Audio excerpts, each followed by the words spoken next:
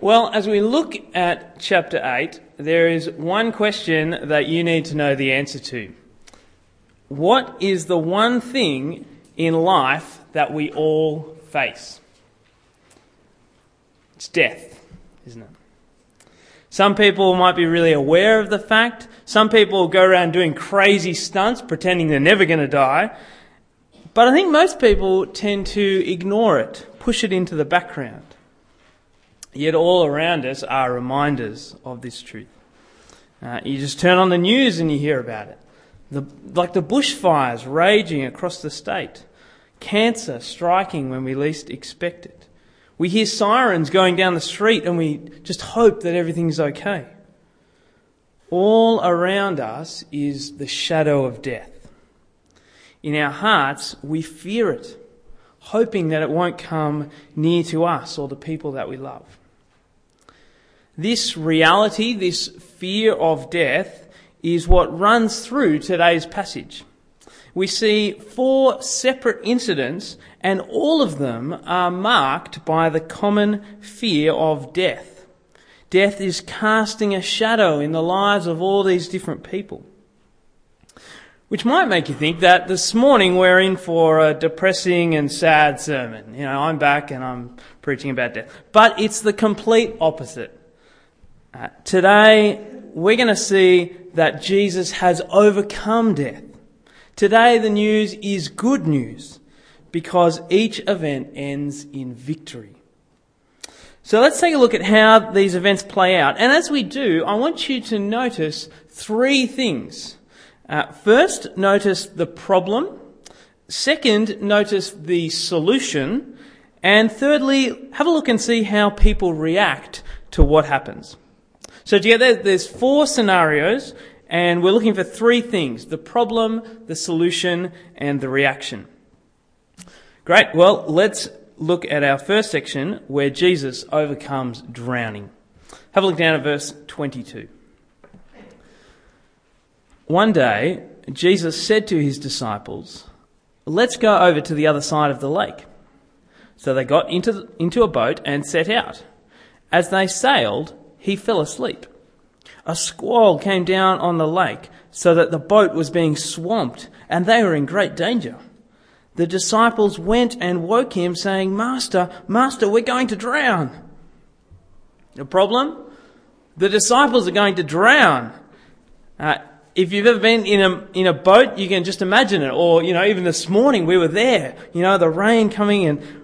You can just imagine sailing across this big lake, a huge storm comes and starts throwing their tiny little fisherman boat all around. These guys were professional fishermen. They were used to being on the lake. And meanwhile, Jesus is looking for some rest away from the big crowds and he's having a sleep. But the disciples are fearing for their lives. The fear of death is no longer in the background, it is right before their eyes. They're going to drown unless something miraculous happens, which is exactly what happens next in verse 24. The disciples went and woke him, that's Jesus, saying, Master, we're going to drown. He got up and rebuked the wind and the raging waters. The storm subsided and all was calm. Jesus gets up and, seemingly without any hesitation, he calms the storm. In that moment, he displays his authority and power. He stops the storm just by speaking to it. Jesus is the solution to the disciples' problem. But more than that, as the storm clouds disappear, so does their fear of death. They're safe. But look and see how the event finishes in verse 25. Where is your faith? He asked his disciples. In fear and amazement, they asked one another, Who is this? He commands even the winds and the water, and they obey him. Jesus wants to know why they didn't trust him. But they are just struck by the sheer power of Jesus to control nature. Something that for anyone else would have been uncontrollable. And we're going to think more about this later on. For now, let's move to our second event in the passage, as they continue across the lake to a territory which is mostly populated by Gentiles, non-Jews, where Jesus overcomes demons. Have a look in verse 26.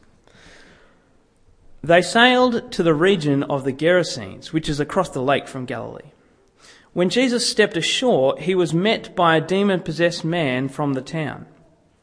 For a long time, this man had not worn clothes or lived in a house, but had lived in the tombs. The problem that arises here is there's a man who is so totally controlled by demons. And once again, death is evident.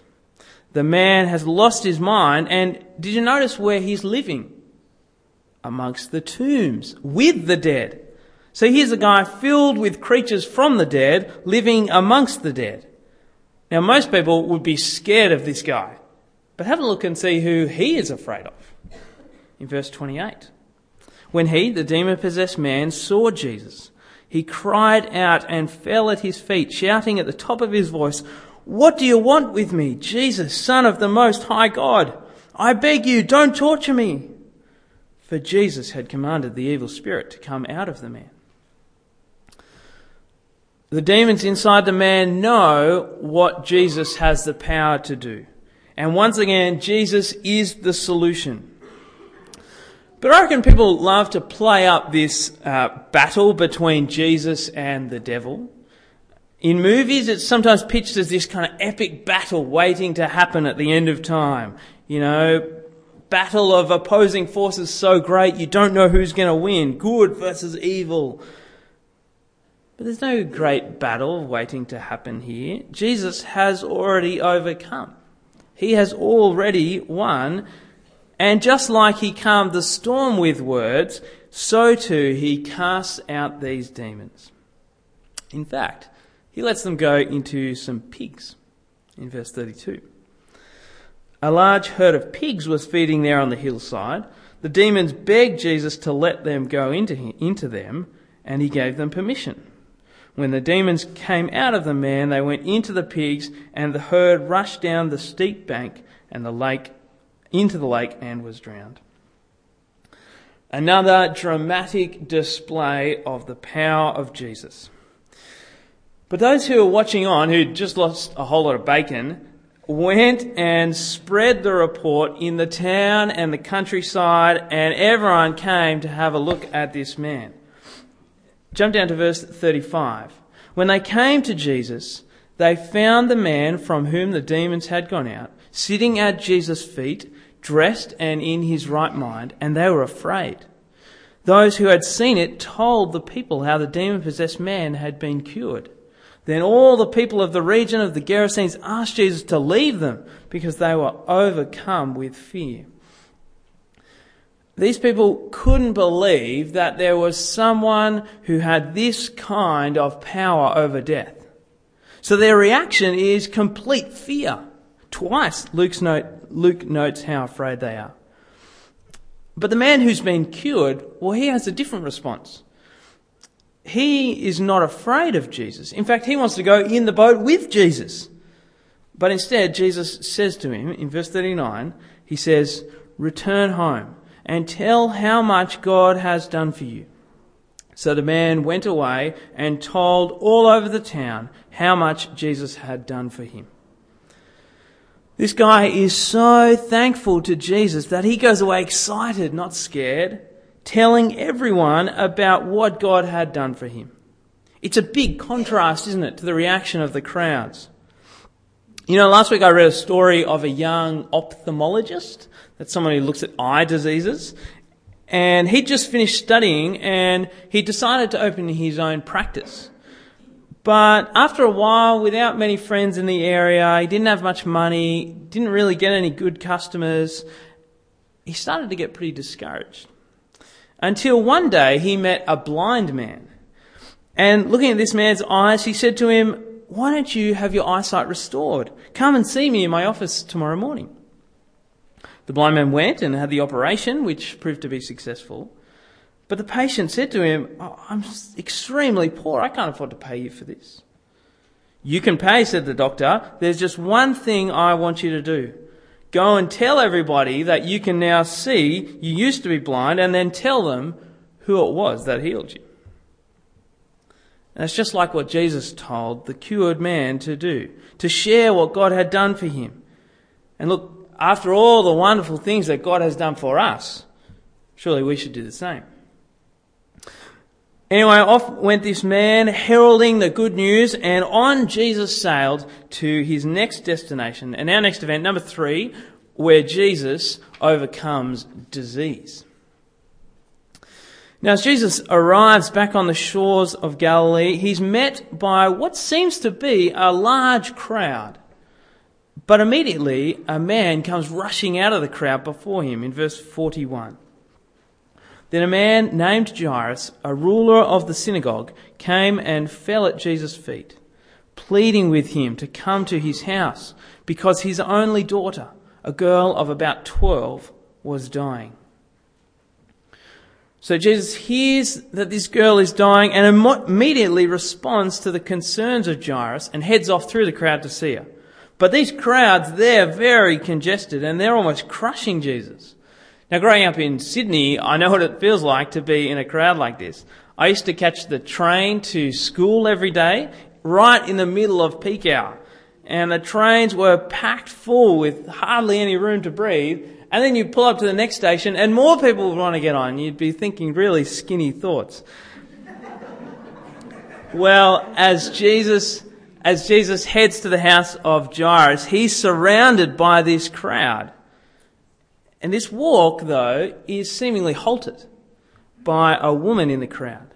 And as if the shadow of death was not dark enough here with a 12-year-old girl dying, look at what this woman has been dealing with for the last 12 years. Have a look at the end of verse 42. As Jesus was on his way, the crowds almost crushed him. And a woman was there who'd been subject to bleeding for 12 years, but no one could heal her. She came up behind him and touched the edge of his cloak, and immediately her bleeding stopped. Here we have the problem and the solution in the space of 2 sentences. This nameless woman had been bleeding for 12 years with no hope of a cure. And surely even she would have been thinking that death wasn't far away. But with just the touch of Jesus' cloak, she's healed. Despite the crowd and probably to the frustration of Jairus, and Peter even notices Jesus feels what's happened and he stops. And in verse 46 he says, "Someone's touched me. I know that power has gone out from me." Then the woman, seeing that she could not go unnoticed, came trembling and fell at his feet. In the presence of all the people, she told why she had touched him and how she'd been instantly healed. Then he said to her, "Daughter, your faith has healed you. Go in peace." So just as the disciples and the crowds before her, this woman comes trembling with fear to Jesus.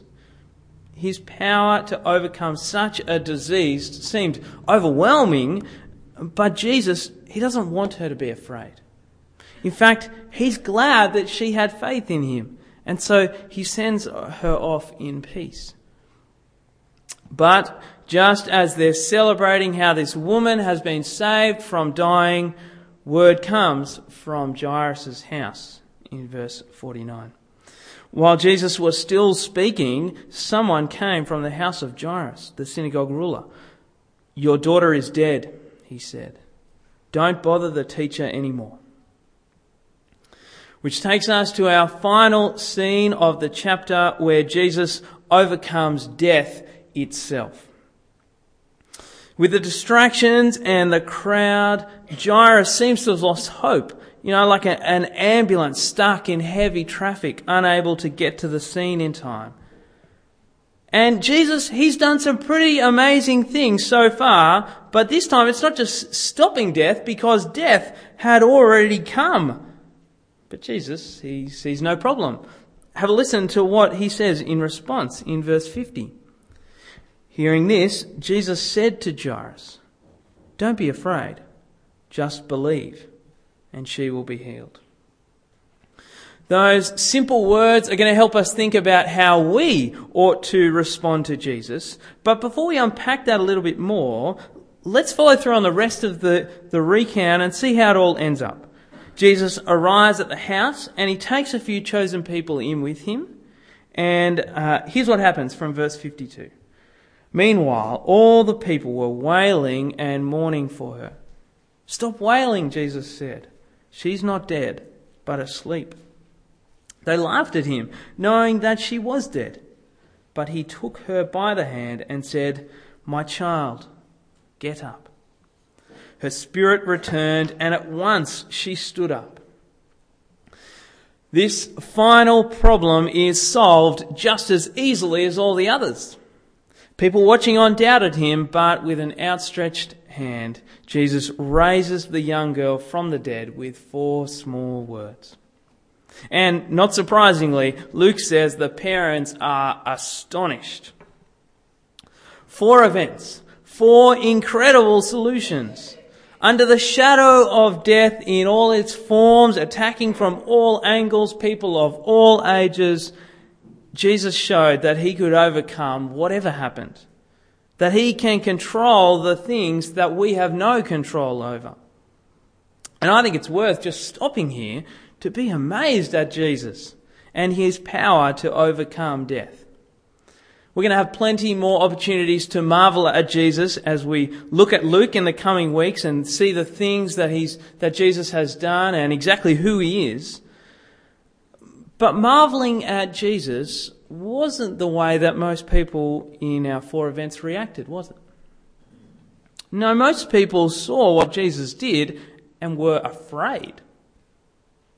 First, they were afraid of dying, and then their fear kind of transferred onto Jesus.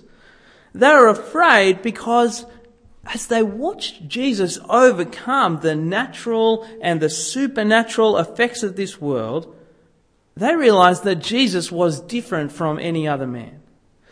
That if he could do these things, who is he? And what else would he do? In fact, the people of the Gerasenes, they tell him to leave straight away. They're scared that a man of this power might demand something of their life. So they just send him away. Do you fear Jesus in that way? Avoiding him or ignoring him because you're worried that if he really is who he says he is, then you might actually have to change something in your life. Well, Jesus, he doesn't want us to be afraid. Fear is not the appropriate response to him or to death. The 2 responses we get in the passage are fear, but the other one is fear and faith. 3 times Jesus speaks of faith as the response that he was looking for. To the disciples he says, "Where is your faith?" To the woman he says, "Your faith has healed you." To Jairus he said, "Don't be afraid, just believe." Which brings us right back to where we began, doesn't it?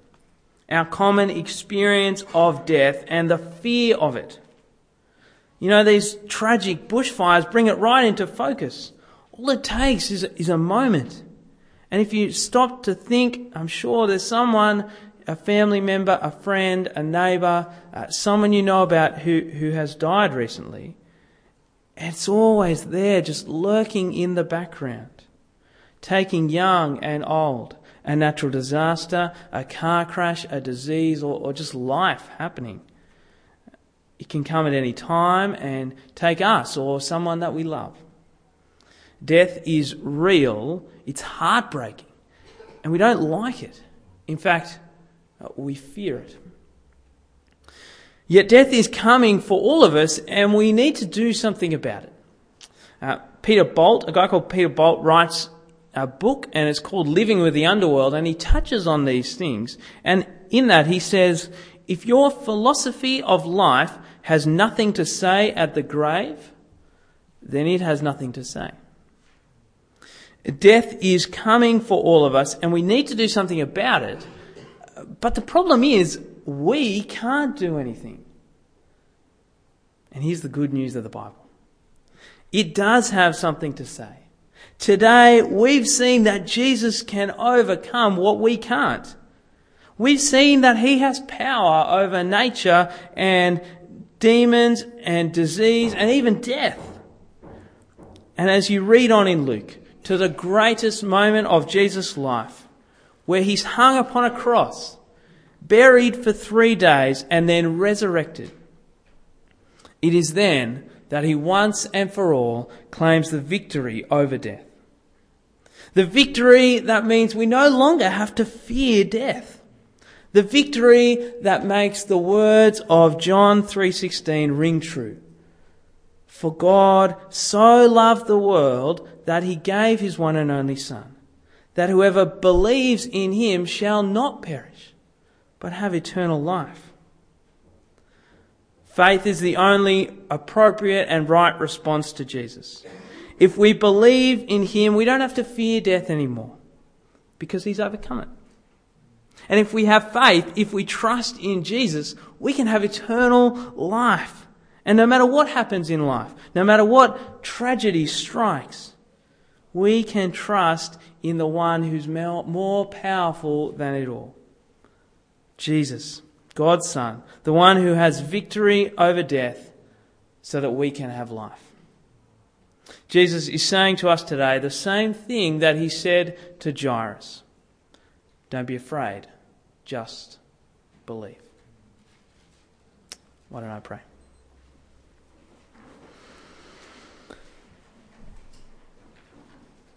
Heavenly Father, we want to praise you and thank you for sending your Son to earth. Thank you that you promise us that whoever believes in Jesus will not die but have eternal life. Please comfort us by that we'll no longer be afraid of death. Instead, help us to put our trust firmly in you. And we ask these things in Jesus' name. Amen.